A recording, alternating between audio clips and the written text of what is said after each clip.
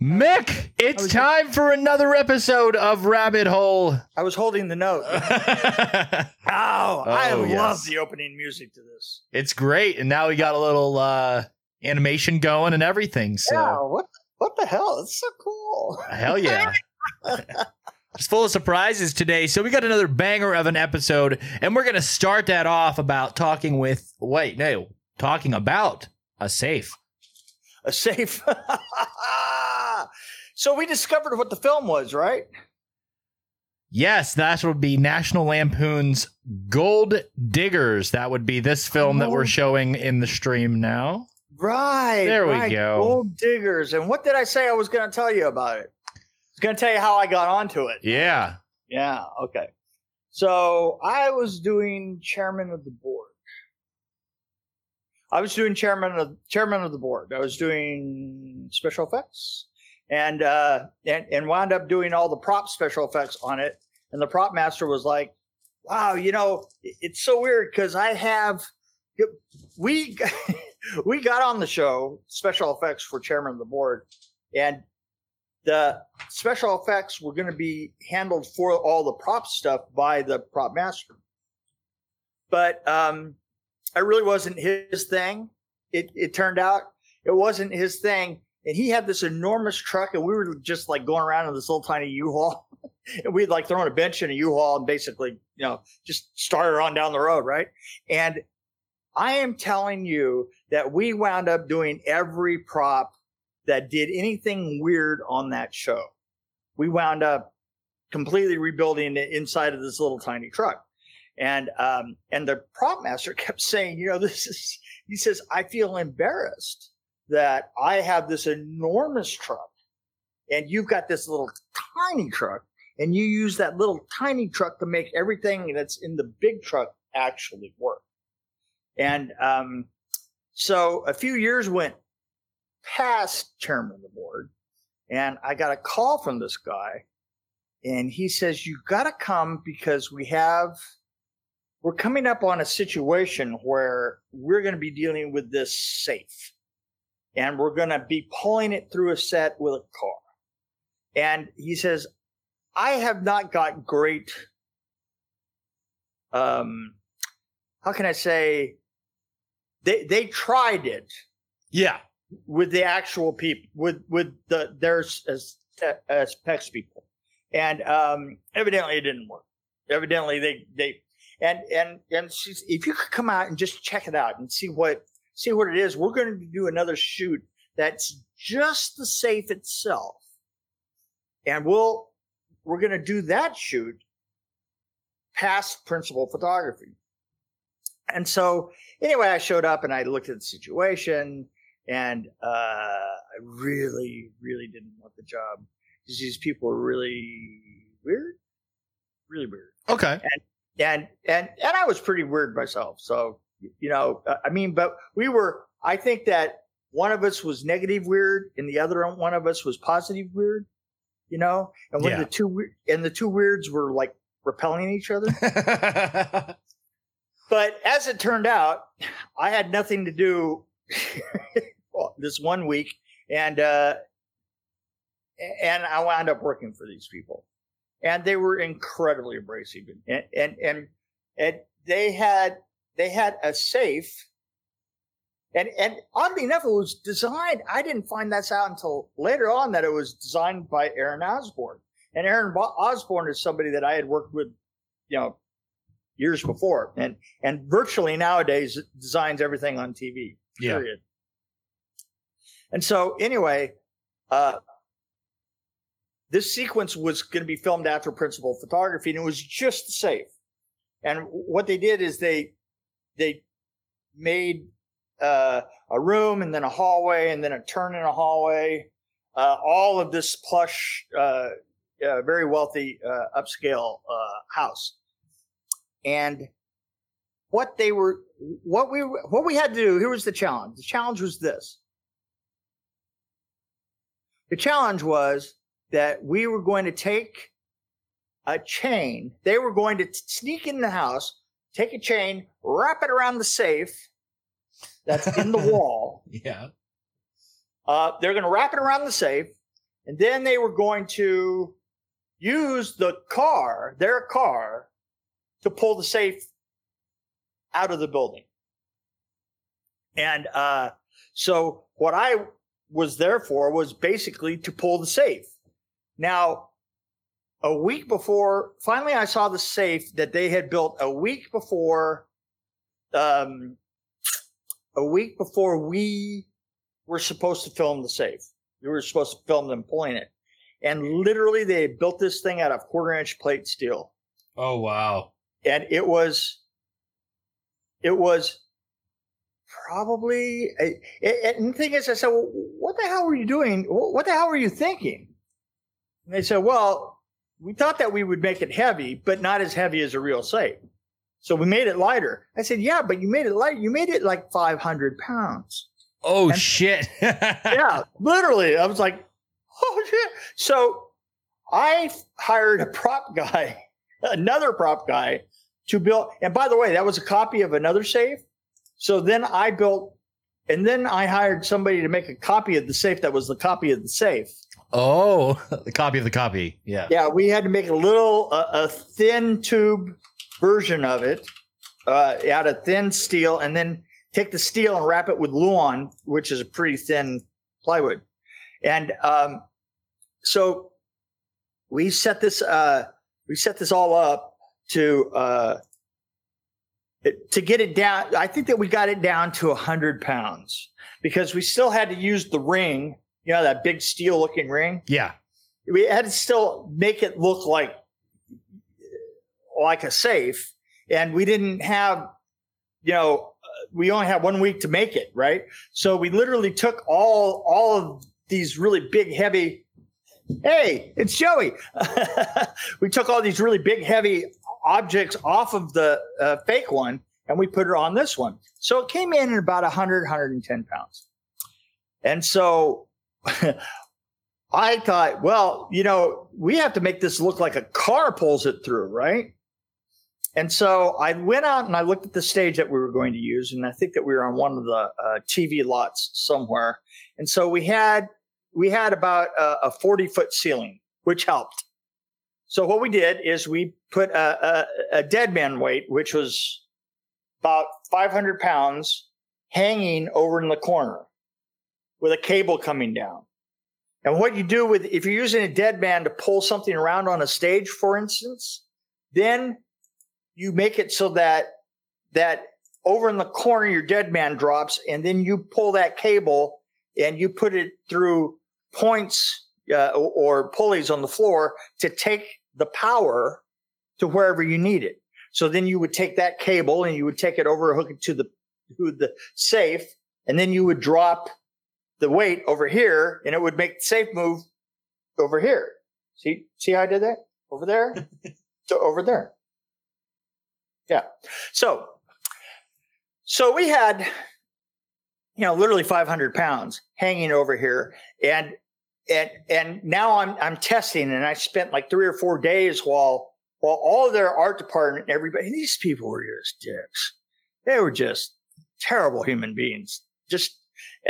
And so I had to test the safe moving to see how fast I could get it to move.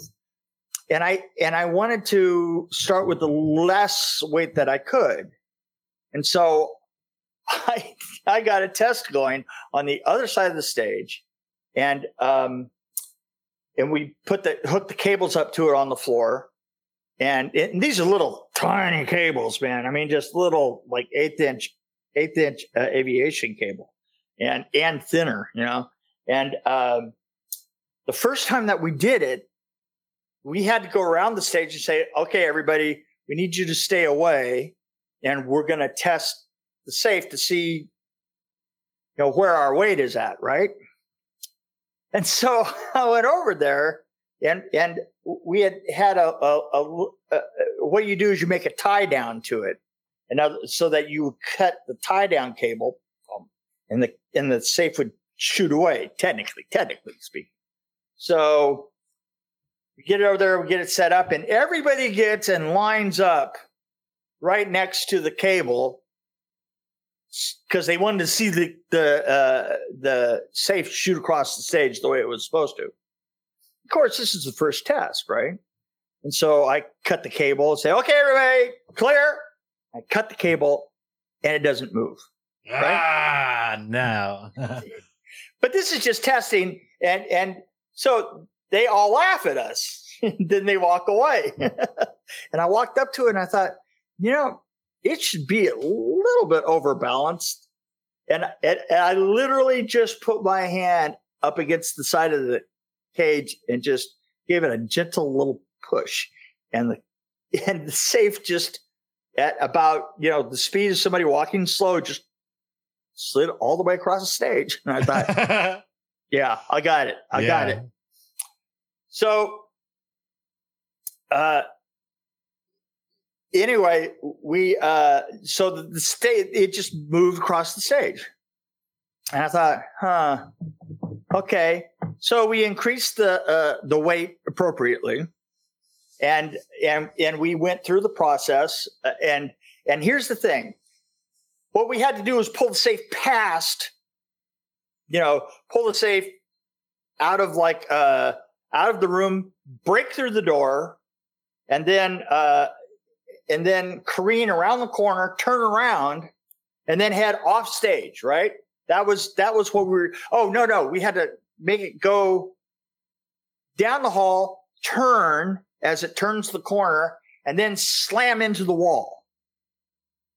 And I was, oh God, I swear it was such a huge amount of work. And the thing is we were doing it in a day, and every time we had to go from one point to the other, we had to reset on the floor, right?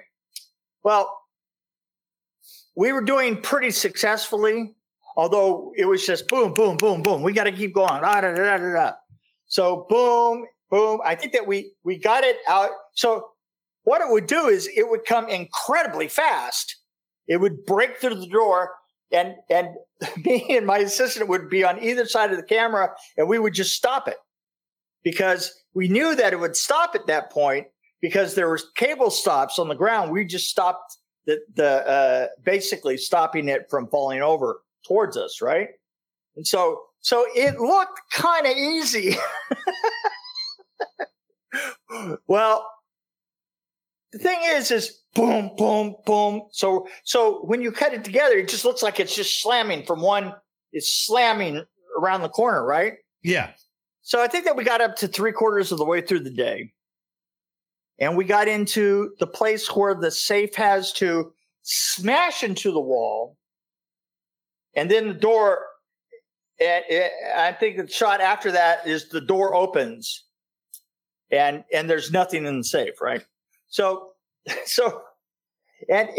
we have a fake chain that's pulling it that we have to keep taut as the cables actually pull the safe along. And we got to the point to where we were finally on the last shot that slides that the safe had turned. And we literally did the turning by wrapping a cable around the base of the safe and then pulling it. And it literally just spun. It spun it, right? And when it spun it, the script supervisor came up to me and just hugged me and went, "Oh, thank you. Because now it was facing the right direction." So now we keep careening down this one hallway, and then we're gonna bounce against the wall, and we're gonna smash right into. We're gonna then turn. We're gonna turn in the same shot. We're gonna smash against the wall, turn so that the door is towards us, and then smash into the wall. And that's the big finale for the safe. And we had 3 walls set up, so that we could do it 3 times. And and we had cleared every time we cleared between us and our drop dead weight, so that in case something went wrong or something like that, that we would have a clear space between us and wherever that safe was going to go in case it broke all the points on the floor. Well, so we had like had several cables on this safe that were really small, and one of them was to keep the safe from rocking forward, and and it was small enough so you couldn't see it in the camera view, right? And just as we got to the first take for this shot, just as it pulled taut, that little tiny cable broke. And when it did, the safe careened down onto its face, right? And here's the thing. Now it's on its face. And if you look at the sequence, the thing is there's a ring about this big. Let's see if I can. There's a ring about that big. That is a metal ring. You know, it's like a handle to turn, right? Yeah. And it landed on that ring. And that ring was steel and it was polished. And it was like we had 500 pounds of force going directly down. That was actually, I'm not going to explain it, but it's like for 40 feet, it actually moved us 80 feet because we were using a gearing configuration on the floor. And all of a sudden that ring, perfectly polished ring, lands down. The safe goes down. There's that ring. And now it's like it's like a sled. And it just disappears. It literally goes through the wall so freaking fast that it actually did that like rabbit thing from Acme. Oh, okay. Right? All you could see was the shape of the safe, including the indents where it went like this, and there was the ring. It went right through. It went through the wall that was in the safe that was next door because that's where our cable went through. And then it went through both walls to that safe and then careened and smashed into the wall of the stage. and everybody froze. Everybody just went. Now, I had always used bikers that, you know, basically kind of like bikers with my crew. And I had this one named Frank, and he was incredibly funny, but incredibly inappropriate. Oh, okay. So the best type of person. He was the guy. Yeah, he was the guy that had to make sure that it was clear to drop the 500 pounds, 40 feet, right? Yeah, of course. And so he's over there in the corner and he gets to see this from up above, and he sees it go forward on its ring and go and go through the walls, and everybody is absolutely quiet. And then all of a sudden you just heard him laughing so hard that I thought he was going to fall out of the perms. 40 feet above us, you could hear him wherever you were on the stage, and he's just cracking up. Now the director comes up to me and starts to go off on me like, blah, blah, blah. And I just grabbed him by the collar and frog marched his little ass outside and stood there and said, you know what? We're going 900 miles an hour. So far, you've been nothing but a dick to me, and absolutely, we have gotten perfect.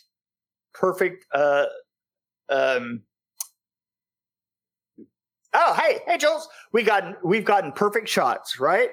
You've been rushing me, you've been all over my ass, and as far as I can tell, every shot that you've had is absolute gold, right?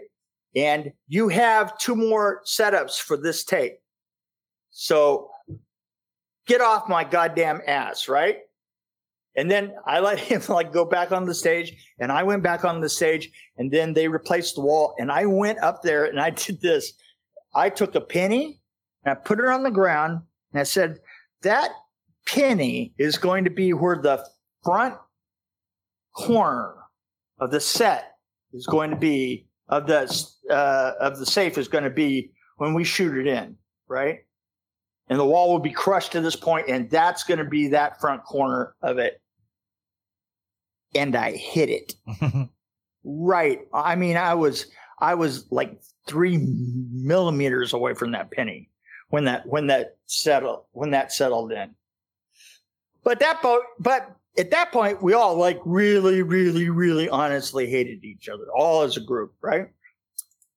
And so things are done, and things are done.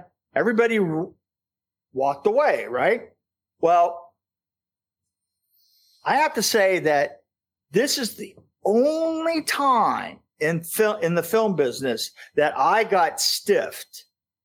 I billed them for, I think, for the week and for like all the people that I had on my crew and everything, probably $8,500, and they stiffed me for it.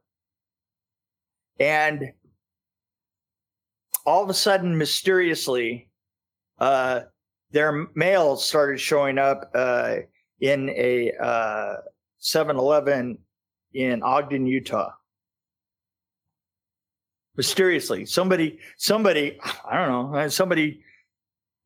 who it was, but somebody went and possibly put a change of address in for their offices to Ogden, Utah, and then oddly enough, a 7-Eleven somewhere in Michigan, and then after that, I think it was Florida. Anyway, I just made. I mean somebody made sure that they didn't get their mail for a really, really, really long time. So, Mick, I'd like to segue into the next part of our show. The next segment of our show. The next segment. Oh my God! You mean something else is going to happen? Yes. Okay, so I'm going to give you an option. I'm going to show you a picture, and you're going to react and tell me the story around the picture, or you're going to answer fan questions. Which one? Let's go with the picture quick and see what that is.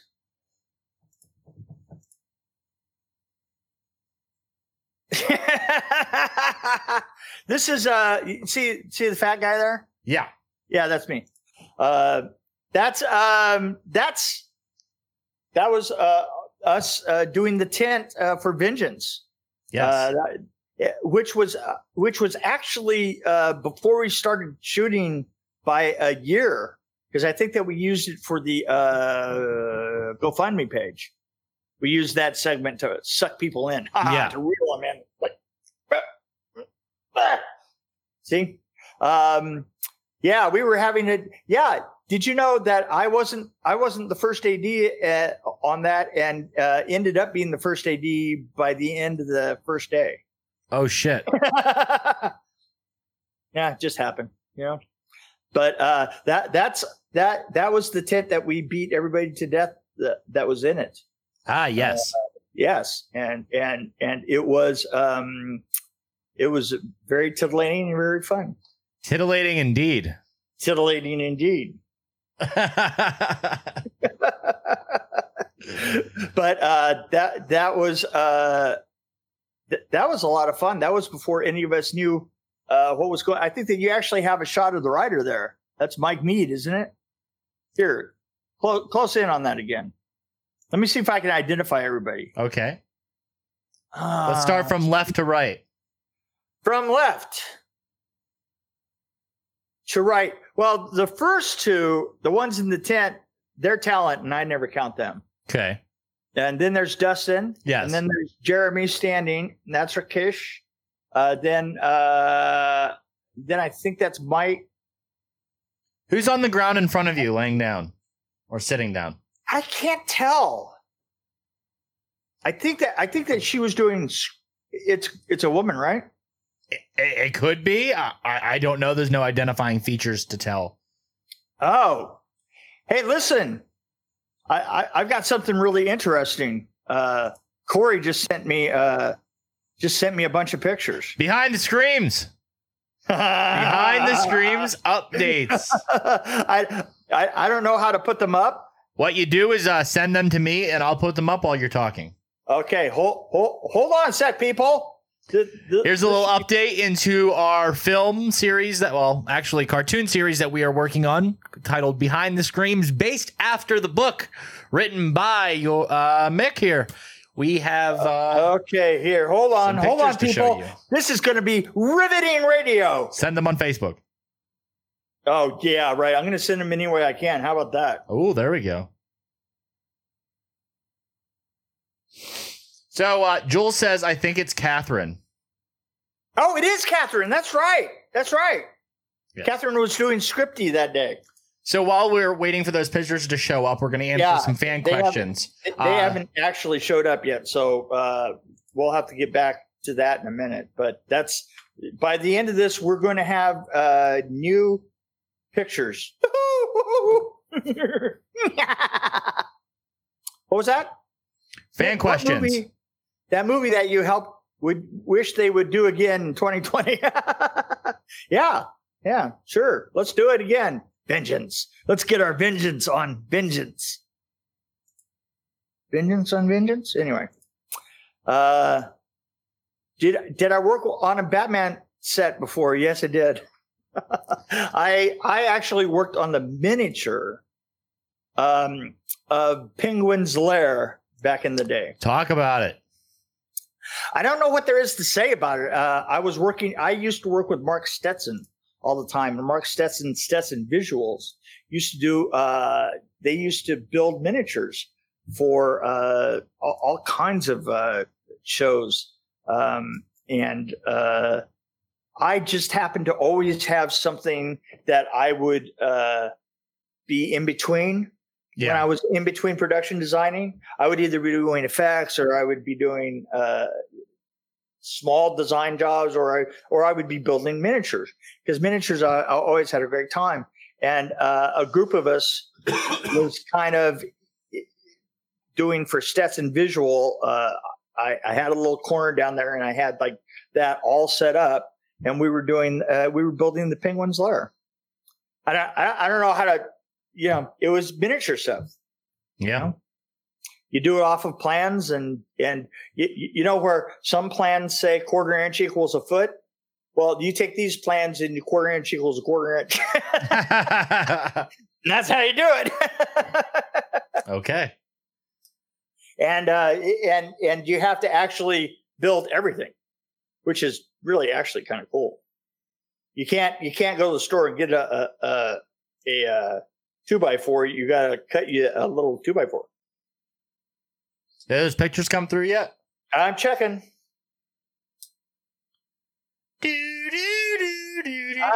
Not that I can see. So maybe everything's going slow. I don't know. For some reason, my internet has been kind of pokey. Kind of pokey? What the hell does that mean? Kind of pokey? Kind of pokey. Kind of, yeah. Kind of wild, kind of now pokey. Kind of wild, kind of now pokey. So, Mick, talk more. More what? More. So you wanted me to answer people's questions? Those were the two questions, but I'm going to throw another picture up for you. Okay. And then I want you to tell a story about this scene. Oh, yes, the pizza. I thought personally, this entire sequence was brilliant. The sequence of her going through the theater, getting out of the dream loop, and the whole thing. It's such a complicated series of simple events. You know what I mean by a complicated series of simple events? It's like it's one after another that just of like kind of mind blowing effects that got you to this place. And how many times we were playing with scale, because there's a picture where just Danny is screaming from the pizza, and the pizza, there's a piece of pizza that is in full scale around him, so that scale works with this scale that works with the same scale that was the pizzas screaming were, because most of those pizzas that were on there were actually animatronic, were little animatronic heads. And it just awesome. I love the pizza sequence and everybody screaming. And there was where Danny's on the end of his finger. That's a mechanical little tiny mechanical Danny. That's just so cool. That's where they actually let in all the control lines right behind the blade that came out and pierced through his head. But they did do the piercing through his head, with this big plastic or cardboard finger. You see it going, and he goes, like that. But I do love this sequence. And I have to say that my sister was the one who designed the interior of this particular space. Oh, okay. She did the inside of the Crave Inn, and I always loved it. I always loved I think I like the changed over one better than the original. But yeah, the other thing that's kind of funny about it, and this is very much related to my sister, is that she made things whatever size she wanted. So it's great that when you're on the location and you see that, like, literally it is the world's smallest shop. It's a little tiny place that maybe if in real life it could seat 3 people, you would be amazed. And then she made then she made the interior of it as big as she possibly wanted. I always thought that was kind of great in its way. Okay, so I'm going to hide this here, and I'm going to bring up some more fan stuff. You also did miniatures for the Corman Fantastic Four, right? Right, Blake Best. By the way, that's Blake, my co-author on Behind the Screams. Blake, as long as you're out there, I thought I'd bring this up, Blake. Blake, we are actually taking some of the segments from the book and some other segments and putting it together, and we're animating them in the background. I think that you're going to love that. I did all the miniatures. We had that back in that Corman days. That was really weird. I'd never worked at Corman before, and then all of a sudden I got drafted into it because I had a couple of months free. And to be honest, Corman said that he did that for $1 million, and I think that he probably spent about $15,000 and pocketed, whatever the balance is between $15,000 and $1 million. So we did the best we could, but we had a guy that was supposed to do all the opticals, right? And I'm not kidding, on set, I kept going, God, I kept going to the director. I kept going to everybody. This guy has no idea what he's talking about, because he was supposed to be a digital. He was going to come in and he was going to do everything digitally, which was brand new and nobody understood it and stuff. And I said, I don't know how this guy can do things digitally that he totally doesn't understand. Yeah. And he took all the money at the end of the show and then just walked away. What can I say?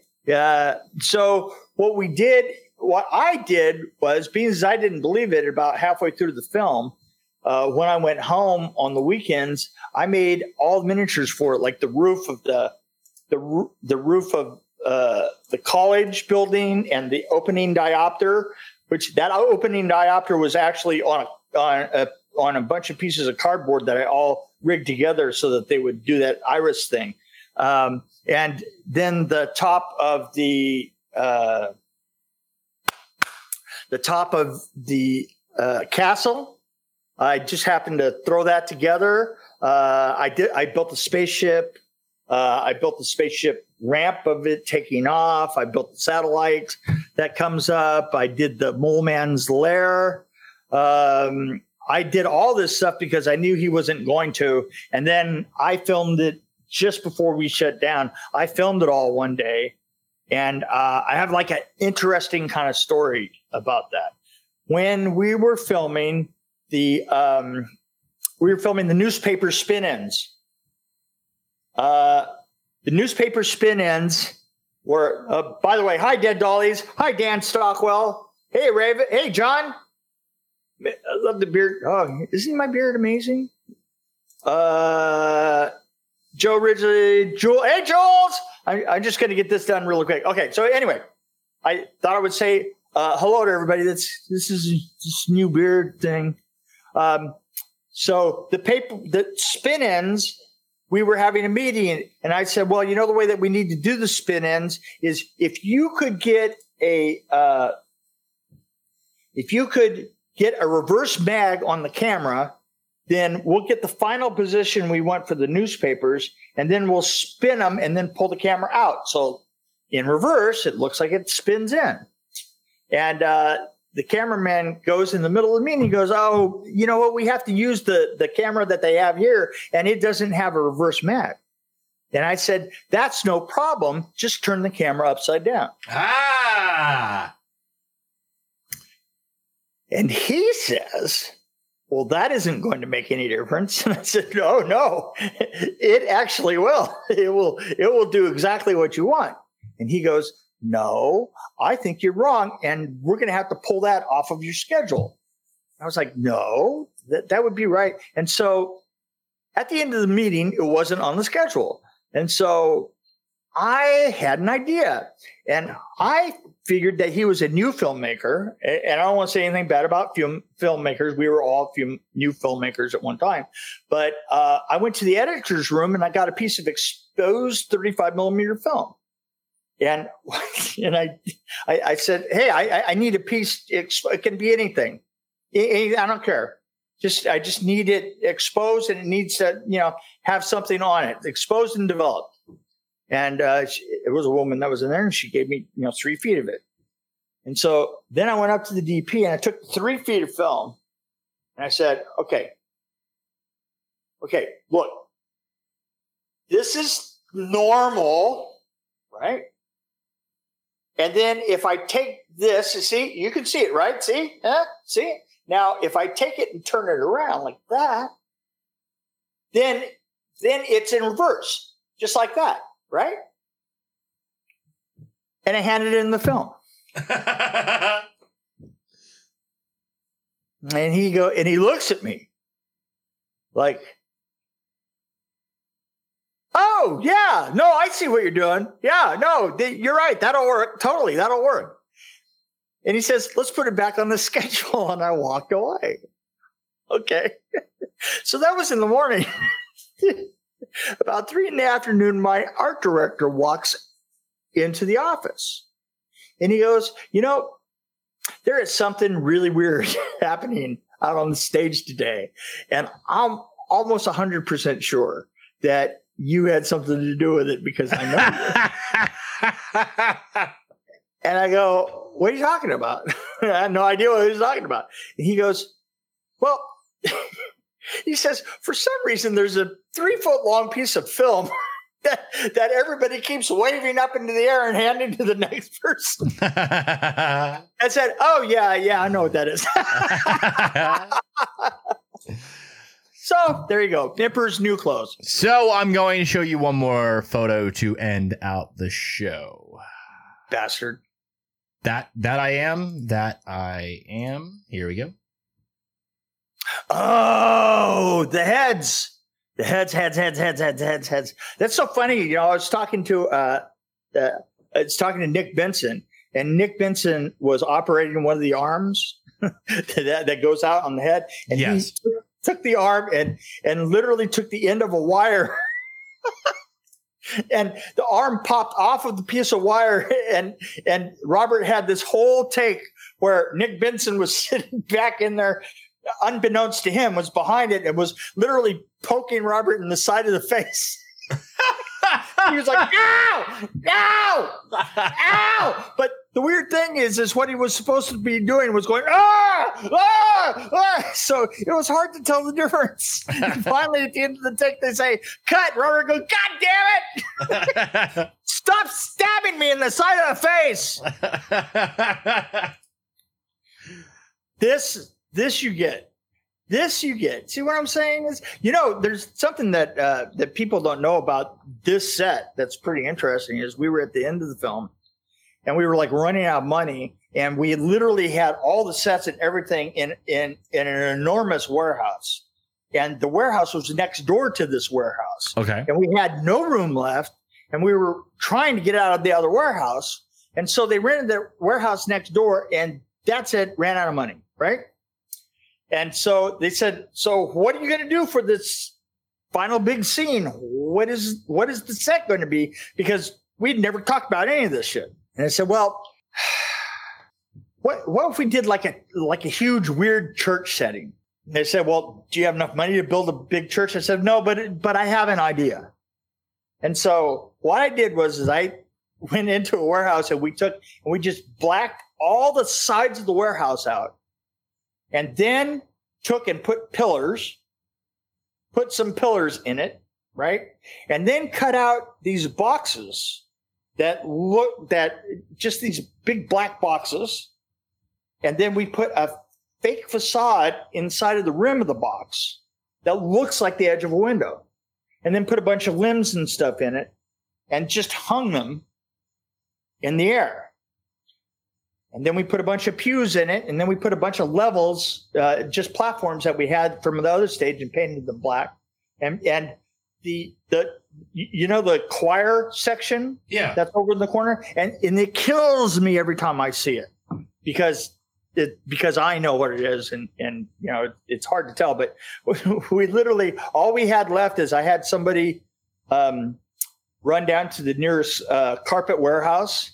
He can go in back of it. I noticed that that the carpet warehouse, and it was up in up around where I live, up in Canyon Country, and the carpet warehouse always had these cardboard tubes that was from the carpet was rolled on right in the back of the place, right, and we just got all those carpet tubes and then sprayed them gold.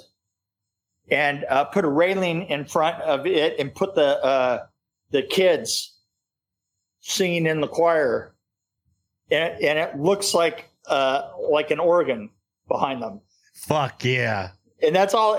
And then this screen, and CJ had made that screen before so that everybody could.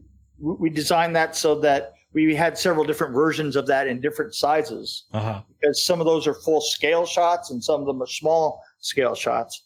And that's what you're looking at. You're not looking at, and we built the big triangular doors.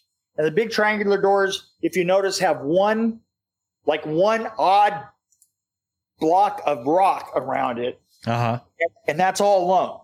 Because I didn't have enough rock to continue it. So we just put that one rock there and then let go to black behind it. Everybody walked into this quote unquote set and went, well, what the fuck are you doing? I said, what am I doing? I say, you know what? I'm taking a chance here. And the chance that I took was that there wasn't a set there. Yeah. It's just these pieces. And we just let the black and the fog do the rest of the story. So that's all you're looking at in there is you're looking like a few pieces of plywood and you're looking at a bunch of pews and a couple of columns and like this and that. And that's it. That's all that's there. Hell yeah. So that would be all for this show. Thank you guys. Thank you everyone who joined on Facebook and commented and we're able to show your comment up on here. Thank you for listening to the show on audio only. For you audio only listeners on Apple, iTunes, Spotify, Google Play. Of course, you can find the show also on your source for pop culture over at dobackdiscussion.net. Buy your rabbit hole t-shirt over on TeePublic if you don't want to look like shit. Follow me on Facebook and Instagram at LayHost with LayMost, and follow Mick on Facebook. Just search Mick Strawn. Look for the wackiest picture, and that will be him. Exactly. So, thank you guys for joining us. Thank you, everybody. Catch you on the next one. TJ Bowser signing off. See you then.